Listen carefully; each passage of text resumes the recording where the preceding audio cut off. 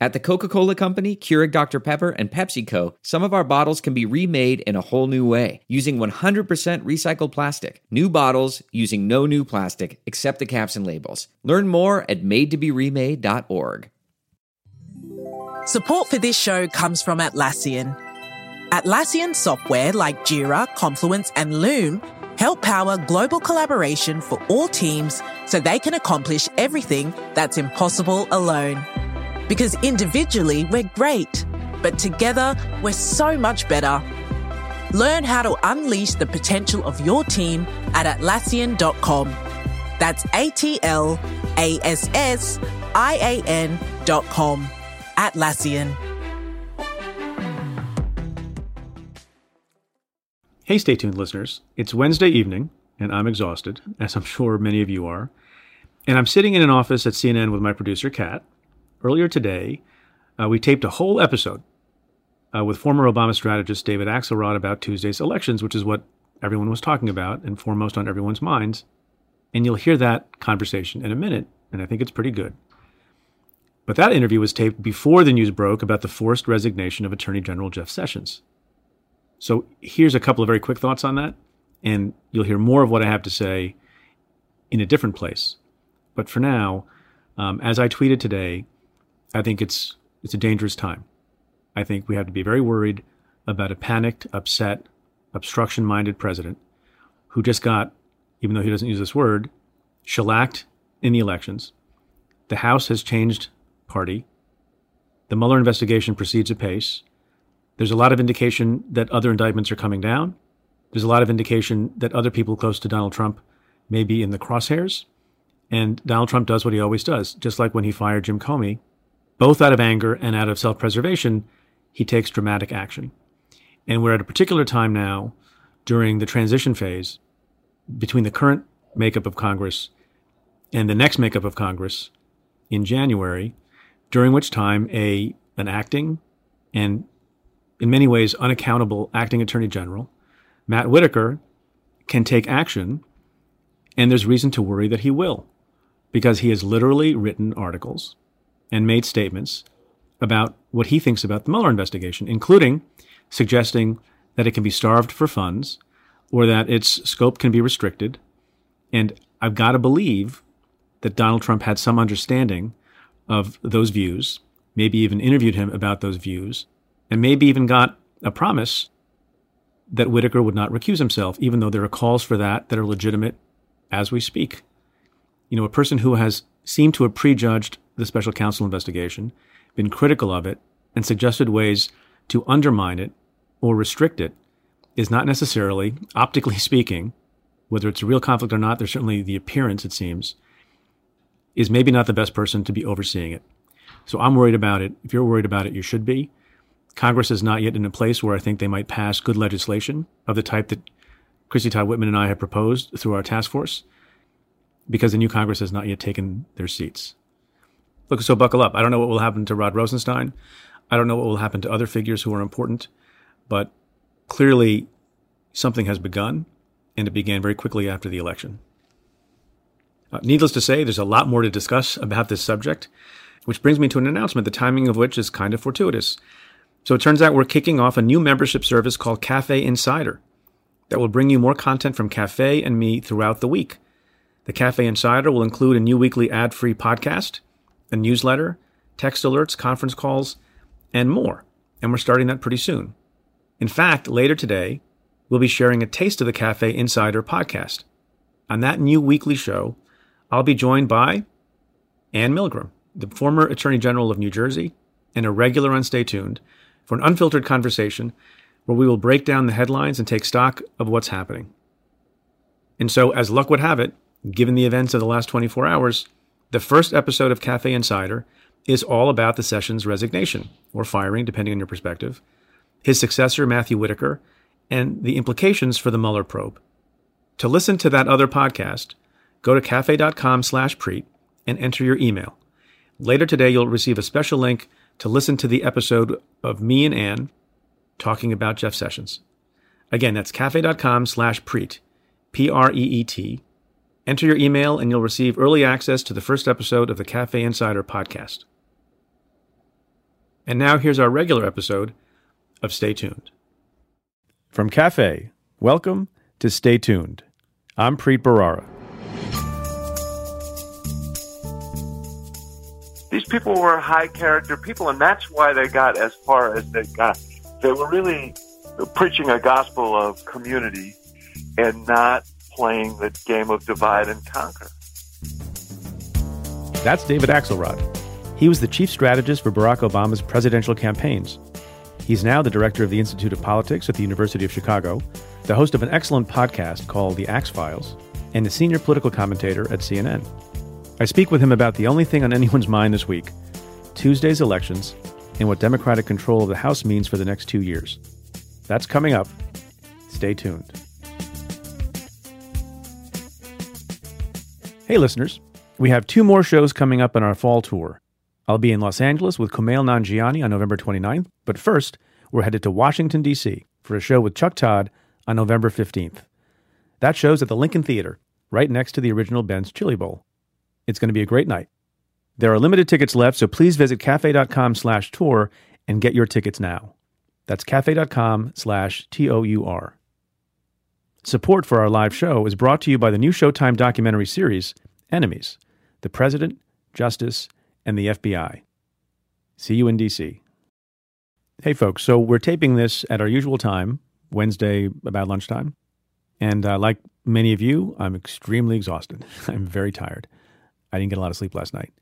But I had a couple of thoughts to share about the election before we get to the interview today. You know, I know that there are some people who are disappointed in some of the races. I have disappointments too, and I have other races that I'm happy about. But overall, as I said on Twitter this morning, I'm not disappointed, I'm elated, because there's now a check on this presidency. And I think that's very important for both Democrats and Republicans, for both conservatives and liberals. I think it's extremely important, and I think we should be happy about that and not let that get drowned out by particular races that you thought would go a different way. The other thing I want to say is, you know, separate and apart from individual races and how they unfolded, you have an increase in the number of people who can vote as a legal matter. In Michigan, they passed a motor voter law that lets people register to vote when they have an interaction with the DMV. And then something else that I'm incredibly excited and pleased and gratified about that I've been mentioning on the show a number of times, and that was a ballot initiative in the state of Florida. I know some people are disappointed in the Florida governor's race, and there's a recount happening in the Senate race, but another very important thing happened, and that is the ballot initiative on the reenfranchisement of people who have been convicted of crimes in Florida passed. Under that ballot initiative, large numbers of people who have been convicted of crimes, with some exceptions, like for rape and murder, once they pay their debt to society, they can then vote in future elections. It passed 64% to 35%, well above the 60% threshold that was required. 5 million people in Florida voted in favor of the ballot initiative. Only 2.8 million voted against. Here's another point I think that's worth making. Turnout, when people are engaged, increases. And we saw all over the country huge amounts of additional people coming to vote. Young people, not just people of my advanced age. That's a positive sign too. Because it's my sense that once you get people to begin to vote, once they're registered to vote and they've done it once, they're more likely to do it again. So that's another good thing. We also saw a much more diverse group of people running for office, particularly women. There are all sorts of folks who may not have been, the most famous candidate running, didn't get all the attention and oxygen on the cable news networks, but all over the country at the federal level and also the state level, more women ran, more people of color ran, and a lot of them won. You'll hear David and me talking about one of those people in our conversation. And the final thing I'll say about the election is take a moment to appreciate the fact that we have free elections and that people abide by the results of those elections. Yesterday was difficult for a lot of folks, no matter what side you're on. There were lots of suggestions of what people should be drinking to get through the evening. But the anxiety you feel and the tension that courses through you is a virtue of our election process, that there are no preordained results. Upsets happen, as they should. And I'll summarize that point with something Garry Kasparov tends to say before and after every election, former guest on the show, who tweeted in the last day the following: "Win or lose, treasure the spectacle and power of truly unpredictable elections, America. It's a privilege that most of the world has never known. Amen to that.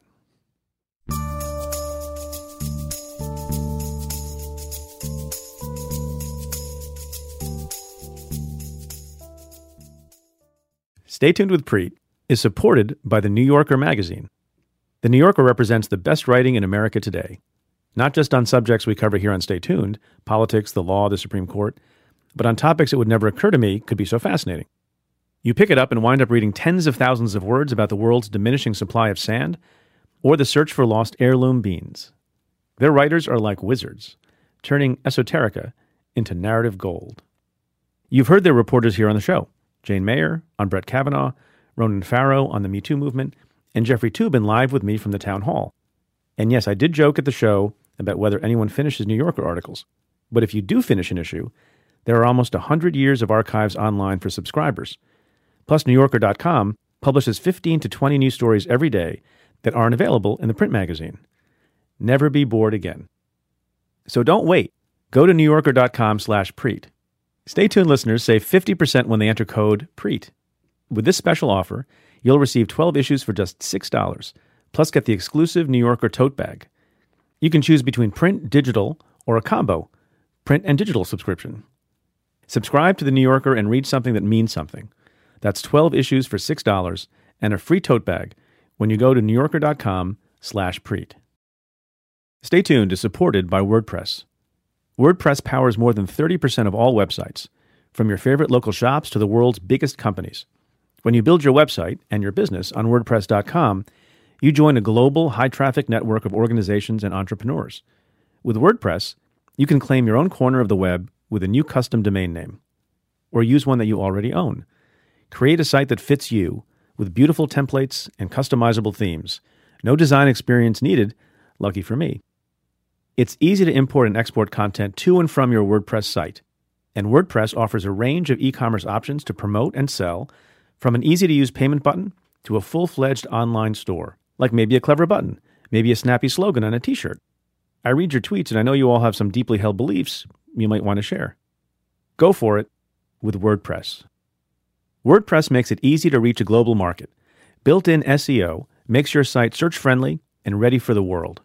You can get your website up and running for just $4 a month. The time to grow your business is now. Build your website today and get 15% off any new plan purchase at WordPress.com/Preet. That's WordPress.com/Preet for 15% off your brand new website. WordPress.com/Preet. David Axelrod, thank you so much for being with us. I'm so happy to be here on a eventful Wednesday. Yes. So how much sleep did you get? Very little. And you know why? Because I'm a junkie for this, and all my life, Election Day was the biggest day of the year. And so once I got off the air at 1 a.m., I went back and, keep refreshing all the election results sites and waiting to see what's happening on the West Coast and watching I probably hit the hay about 5 in the morning. 5 in the morning. So you're tired, but are you sick and tired? No. You know what? One of the things that I woke up thinking was that we had done a terrible disservice to the really, really inspiring candidates who won yesterday. And there really are. All over the country, there's a young woman in the western suburbs of Chicago, really exurban and rural Chicago, a district that's 95% white probably, young African-American woman named Lauren Underwood, who worked on healthcare issues in the Obama administration, has a pre-existing condition, was so outraged by the effort to undo the ACA that she ran for Congress against a long-term incumbent. No one ever thought that guy would lose. And she won, and there are stories like that all over the country, and they kind of got eclipsed by the Senate races, but there's a wonderful new group of people, many of whom first-time candidates who got elected yesterday. And Preet, I also think we did a disservice to Beto O'Rourke, to Andrew Gillum, to Stacey Abrams. It's been decades since anyone in Texas did as well as Beto O'Rourke. No one would have predicted that a year ago. the notion that Andrew Gillum, who nobody believed would be the nominee, would fight to a near draw in Florida, where, by the way, every one of the last few governor's races have gone to the Republican by just about the same margin. Right. And then Stacey Abrams in Georgia, a black woman in Georgia, running a really, really close race. These are inspiring people who are not done. No, not by a long shot. I mean, I guess you're getting to a point that I mentioned on Twitter this morning, and we're taping this, I should mention to folks, on Wednesday about lunchtime, that even though there was remarkable success all over and stories that are inspirational, and the House was taken back by the Democrats, there's this sort of lingering bad feeling. And so some people seem more disappointed than elated. I'm elated for the same reasons that you're saying one should be. And so I guess the question is glass half full, half empty kind of thing.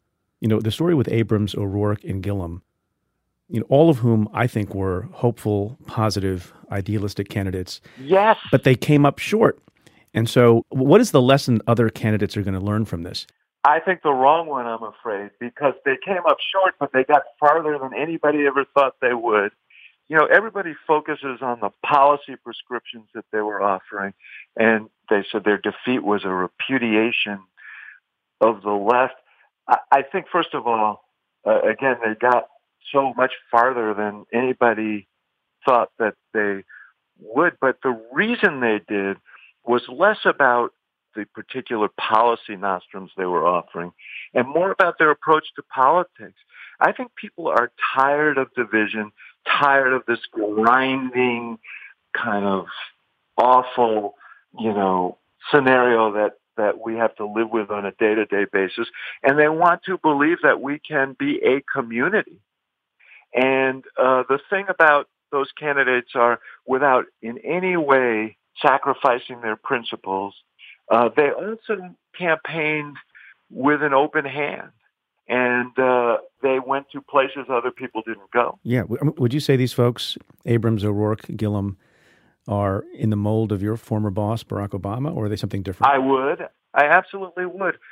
I think that the thing that really struck me, and I didn't see any of them campaign, and I watched with difference, and I saw a little more of O'Rourke because more of his stuff was online and so on. Watching him, the thing that was so striking to me was the fact that he treated everybody with respect. He went into every community in that state, and he didn't make assumptions, and he treated people with respect. When President Obama said when he was campaigning this time, the character of our nation is on the ballot, these people were high character people, and that's why they got as far as they got. They were really preaching a gospel of community and of mutual respect and regard and shared interests, and not playing the game of divide and conquer. I don't know how you'll take this question. And I'm a big fan of all three of those people who ran. But do we, particularly progressives, engage in a bit of hero worship and want our politicians to be something more heroic than just sort of good people with good character who are inclusive and who have good policy ideas? I think it's a very good question. I think there is a romanticism to progressivism. I mean, the right is just propelled by resentment, at least right now. Especially now. And I don't want to do what I accuse others of doing. The fact is, I know a lot of very, very fine people who are conservatives who, many of them are not fans of the president. I mean, and I'm not even sure he's a conservative. He's a Trumpist. He's a party of one. Yeah, I mean, he has no real allegiance to any particular idea. He mines resentment for his own personal use. But yes, there is an element of that. But I also think, Preet, that it takes charismatic, appealing leaders to combat what we've seen. I think across this country, people were elected yesterday who are exactly what you say. Not all of them are going to be candidates for president of the United States. Not all of them are going to be governors and senators, but they are going to be earnest, good stewards and promoters of practical, progressive ideas and values. And that is really important. So Donald Trump is formidable. he gets treated by some of our friends as a kind of, buffoon. Yeah, no, people infantilize him and they underestimate him every day. Totally. The guy has an innate genius for the exploitation of grievance and the modern media environment. He understands it at a level that few do. It's going to take, an equally gifted person to challenge him in 2020. So I take from what you're saying that if you were in the business of political consulting and you had a bunch of clients who were thinking about running for the House or the Senate or governorships or the presidency in 2020 going forward, that you would encourage them to embrace openness and idealism and inclusiveness and all of that. What do you think your equally talented counterparts in the Republican Party would be saying to future candidates on that side, given the discussion of the caravan, given how people talked about crime? Well, if they were smart, what they would be saying is, in the short term, there's profit in this. In the long term, there's doom, for the party itself. Now, there may be places in this country where that's going to be a winning formula. Remember, when you look at the results yesterday, the president will herald his results in the states some of the states that he's won before. He really didn't do particularly well in some of these purple states. Think about this. We'll see what happens in Florida. There's going to be a recount now. But he may prevail there largely because he had a governor who's with a lot of resources who actually tried to distance himself from Trump at the end. Right. But in the other states, all the sitting senators won handily. He lost a governor who was a long-term Republican governor in Wisconsin. They lost the governor's office in Michigan. There were pickups in Pennsylvania. There were a number of pickups, some of course of redistricting, but Governor Senator won overwhelmingly. So his appeal is limited to his core base, but it's not a growing base.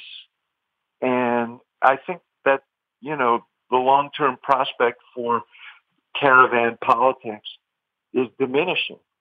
It's interesting to see some of the places where Democrats won House seats yesterday. Like where? Oklahoma, yeah. South Carolina, the woman who cleaved so closely to Trump that she beat Mark Sanford in the primary lost her seat yesterday. Right. Do you think the progressives in some of these difficult red districts and red states should be campaigning as progressive? So, for example, I've had Doug Jones on the show, and I think he's a terrific guy. Yeah. And he campaigned and won as a moderate in Alabama, and Joe Manchin the same in West Virginia. But then you had Beto O'Rourke get very close, by appealing to a larger audience in Texas, people who haven't voted before because there are Democrats in the cities in Texas. Is the Doug Jones strategy the one of the future? Is it the Beto O'Rourke strategy, or does it just sort of depend on the character? Well, really, they reflect their environments. Texas is very tough. Texas also includes some of the biggest and most vibrant metropolitan areas in the country, which is where O'Rourke really ran up the score. I think, there's no doubt that the Democratic base is now metropolitan areas, including suburban areas yes. around the country. And if you have them, that the O'Rourke approach is probably going to be successful. And I think that ultimately, it's also important to be authentic. I don't think Doug Jones is playing a role. I think he is who he is. Right. And so he is authentically more I don't like using these terms, because I don't know what they mean exactly. Because I figure he's pretty passionate about things like healthcare, just like everybody else. We know he's passionate on things like civil rights. But he reflects his state. And, someone interesting, I had Pete Buttigieg, who's this young mayor from South Bend. Yeah, he's terrific. At my Institute of Politics at the University of Chicago. And it was a forum after 2016 on the future of the Democratic Party. And some kid stood up and said, "Why should I support Joe Manchin?" And Pete said, "I guess my view is I'm for the most progressive candidate who can win." And it was an interesting way of looking at it, because the fact of the matter is that Alexandria Ocasio-Cortez would not get elected the senator from Alabama. Right. No, she would not. But Doug Jones is a fine guy, and on 90% of things you would probably agree with him. So do you say, I'm not going to support him because of the other 10? Oh, no, I remember in 2006, I was working in the Senate on the policy side, but I would overhear conversations about politics when I worked for Senator Schumer. And there was a lot of anger on the part of progressives that, the Senate campaign folks were pushing Bob Casey in Pennsylvania, who's, a more, again, to use the word that you don't like, moderate Catholic. And by the way, one of the most decent, honorable human beings I've ever met. Yeah, and you know what Senator Schumer said at the time? You know what? We need to have the majority to both be a check on the president and to get certain policies enacted. And he's a vote, even if you don't like everything he stands for. And you know what? In 2006, the Democrats took back the Senate. And Bob Casey has, on so many issues, been a pivotal vote for things that people who consider themselves progressives believe are core issues, healthcare being one of them. And it's a really good example because I'm happy Bob Casey is in the United States Senate. I don't agree with everything that Bob Casey does, but fundamentally decent human being. I got to tell you a quick story about him. Now you got me going. In 2008, he called Barack Obama when Obama was running for president. They were colleagues. He said, I want to endorse you. It was on Easter Sunday, I remember. And we were having a difficult primary with Hillary Clinton in Pennsylvania. And Bob said, everybody's ganging up on you. I want to be for you. And they had a long talk. Obama was very appreciative. And then the Reverend Wright story broke, like in the next few days. And this says a lot about both these guys.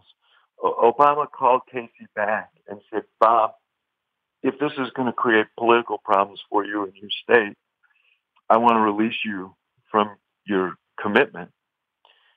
And Casey didn't skip a beat, and he said, I'm as strongly for you today as I was yesterday.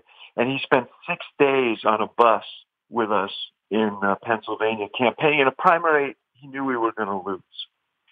And, I learned a lot about him from that experience, about both of them, really.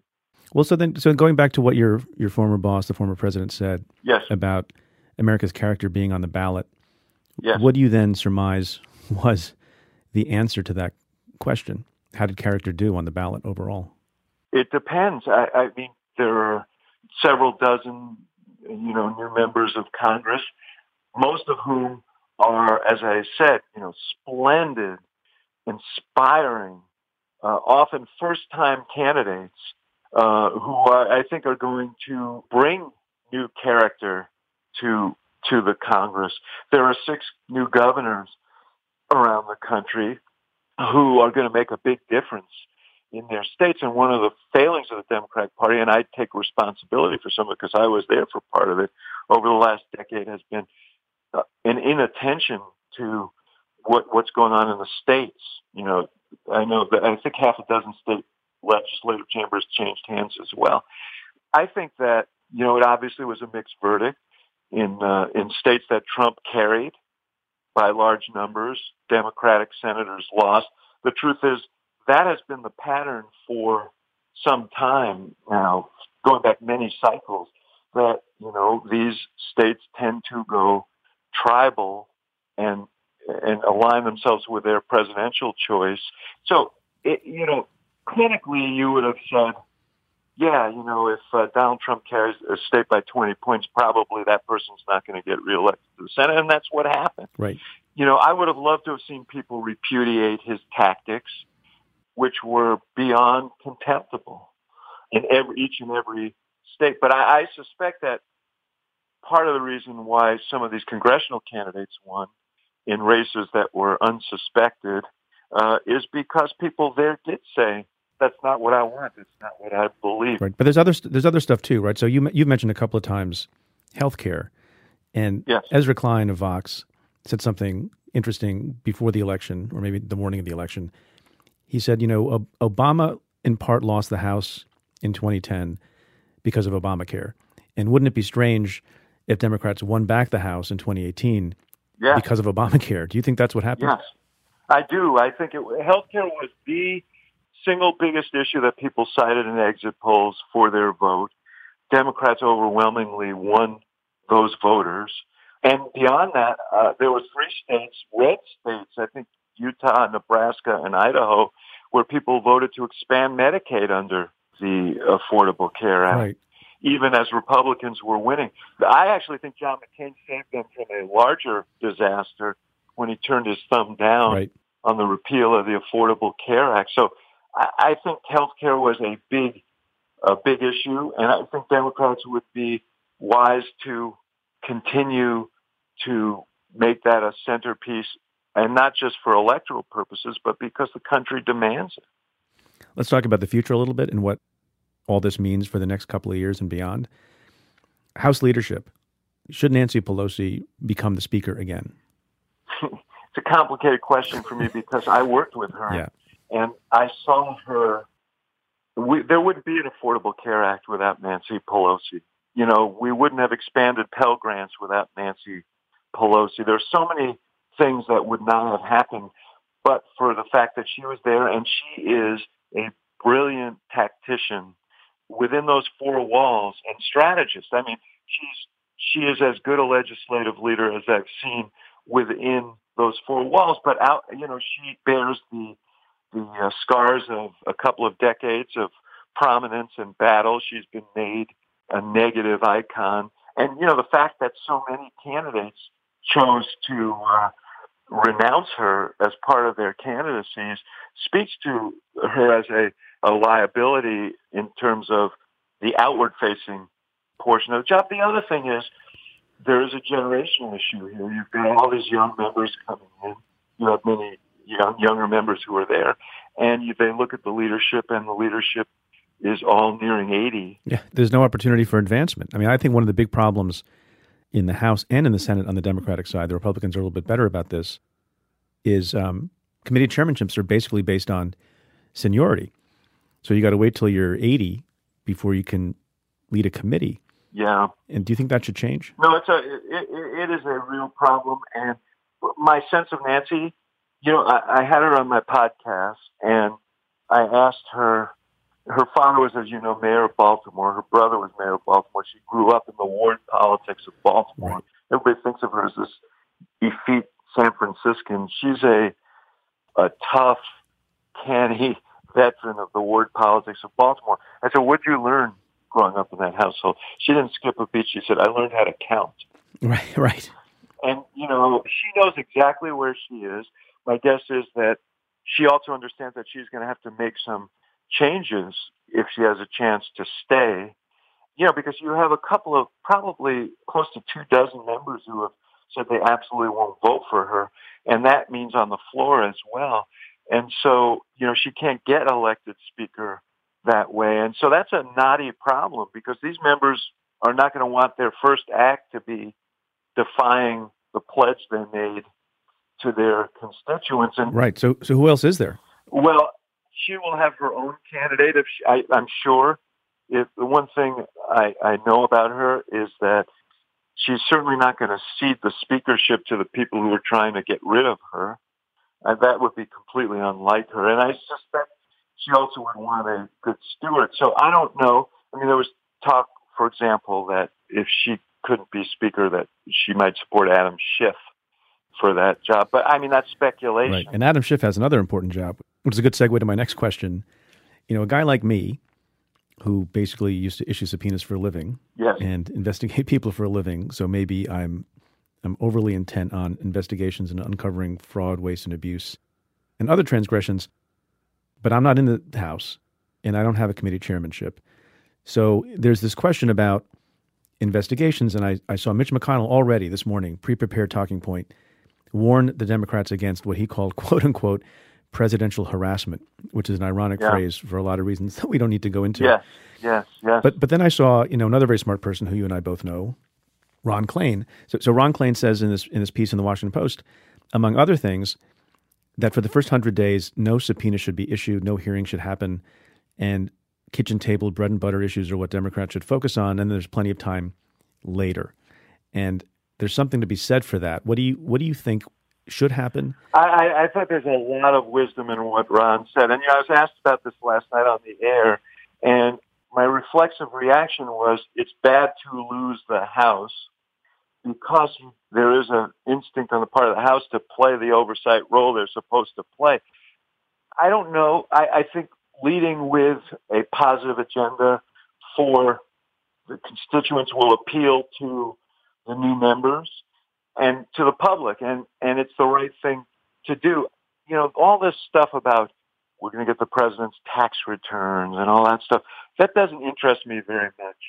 I do worry about some of the things that are going on, for example, in agencies like the EPA and the relationship between industry and the decision-making there, because that affects people's lives. And so I guess what I'm saying is I would be prudent, I would be deliberate, I would make kitchen table issues, as Ron suggests, front and center, but I wouldn't be dogmatic about it. Let me end by asking you a couple of things. One is, politics is sort of visceral. And even though, as we said earlier in the conversation, that, maybe we put politicians too high on a pedestal, but the reverse is also sometimes true. We demonize folks. And that's just natural. But is there anyone in particular who lost yesterday that especially pleased you? Want me to go first? Yeah, go ahead. Dana Rohrabacher. Well, yeah. That's an easy one. I should associate myself with that. I was kind of disappointed that Steve King escaped by 3 points in Iowa because, that would have been a wonderful message if the guy who is Trumpier than Trump on these divisive issues and invoking race and so on had lost. It was extraordinary that his race was so close, and that was heartening. But I'm going to go with your choice just because I'm too tired to think of my own. All right. I'll forgive you your laziness this once. Thank you. Final question to you, and then I'll let you go get a nap if you can. Mm-hmm. What kind of person can win in 2020? Is someone like Beto O'Rourke capable of mounting a legitimate campaign? So is it going to be Beto O'Rourke? Yes, I think he is, and I think there'll be a lot of pressure on him to do so. I always felt like if he came within an eyelash of winning in Texas, that there'll be a desire to see him consider that. So, yeah, I think he will consider it. I think the ability to take the case for the character of our country to people, both through the language we use and the manner in which we campaign is really important. But, I have to say, Preet, I've never felt the need. Everybody wants to know who's the person, who is going to be the candidate. Sometimes campaigns are necessary. Sometimes we need campaigns to see who emerges, to see how people deal with challenges, to see how people present their case. I think this is one of those times. I could not sit here and tell you as we speak today who the ideal candidate would be. And I think Democrats do themselves a disservice if they rush to judgment on that. Let's see how people perform. Let's see how people handle, the bright light and the pressures of a candidacy. Beto, as an example, acquitted himself very well in a high-profile race. Running for president is different, but it'd be interesting to see him out there, and there are many others. So my advice would be, let's get everybody out on the field who feels they have something to offer, and we'll know. David Axelrod, thank you. I know on very little sleep and with all sorts of other obligations you have. It's always podcast. Thank you. Chat with you. Thanks so much, David. Get some rest. Okay, thanks. Well, that's it for this episode of Stay Tuned. If you like the show, rate and review it on Apple Podcasts. Every positive review helps new listeners find the show. Send me your questions about news and politics. Tweet them to me at Preet Bharara with the hashtag AskPreet, or give me a call at 669-247-7338. That's 669-24-PREET. Or you can send an email to staytuned@cafe.com. Stay Tuned is presented by Cafe. It's produced by the team at Pineapple Street Media, Kat Aaron, Chris Berube, Henry Malofsky, Courtney Harrell, Jenna Weiss-Berman, Joel Lovell, and Max Linsky. Our music is by Andrew Dost. And special thanks to Julia Doyle, Jeff Eisenman, Vinay Basti, and Tamara Sepper. I'm Preet Bharara. Stay tuned.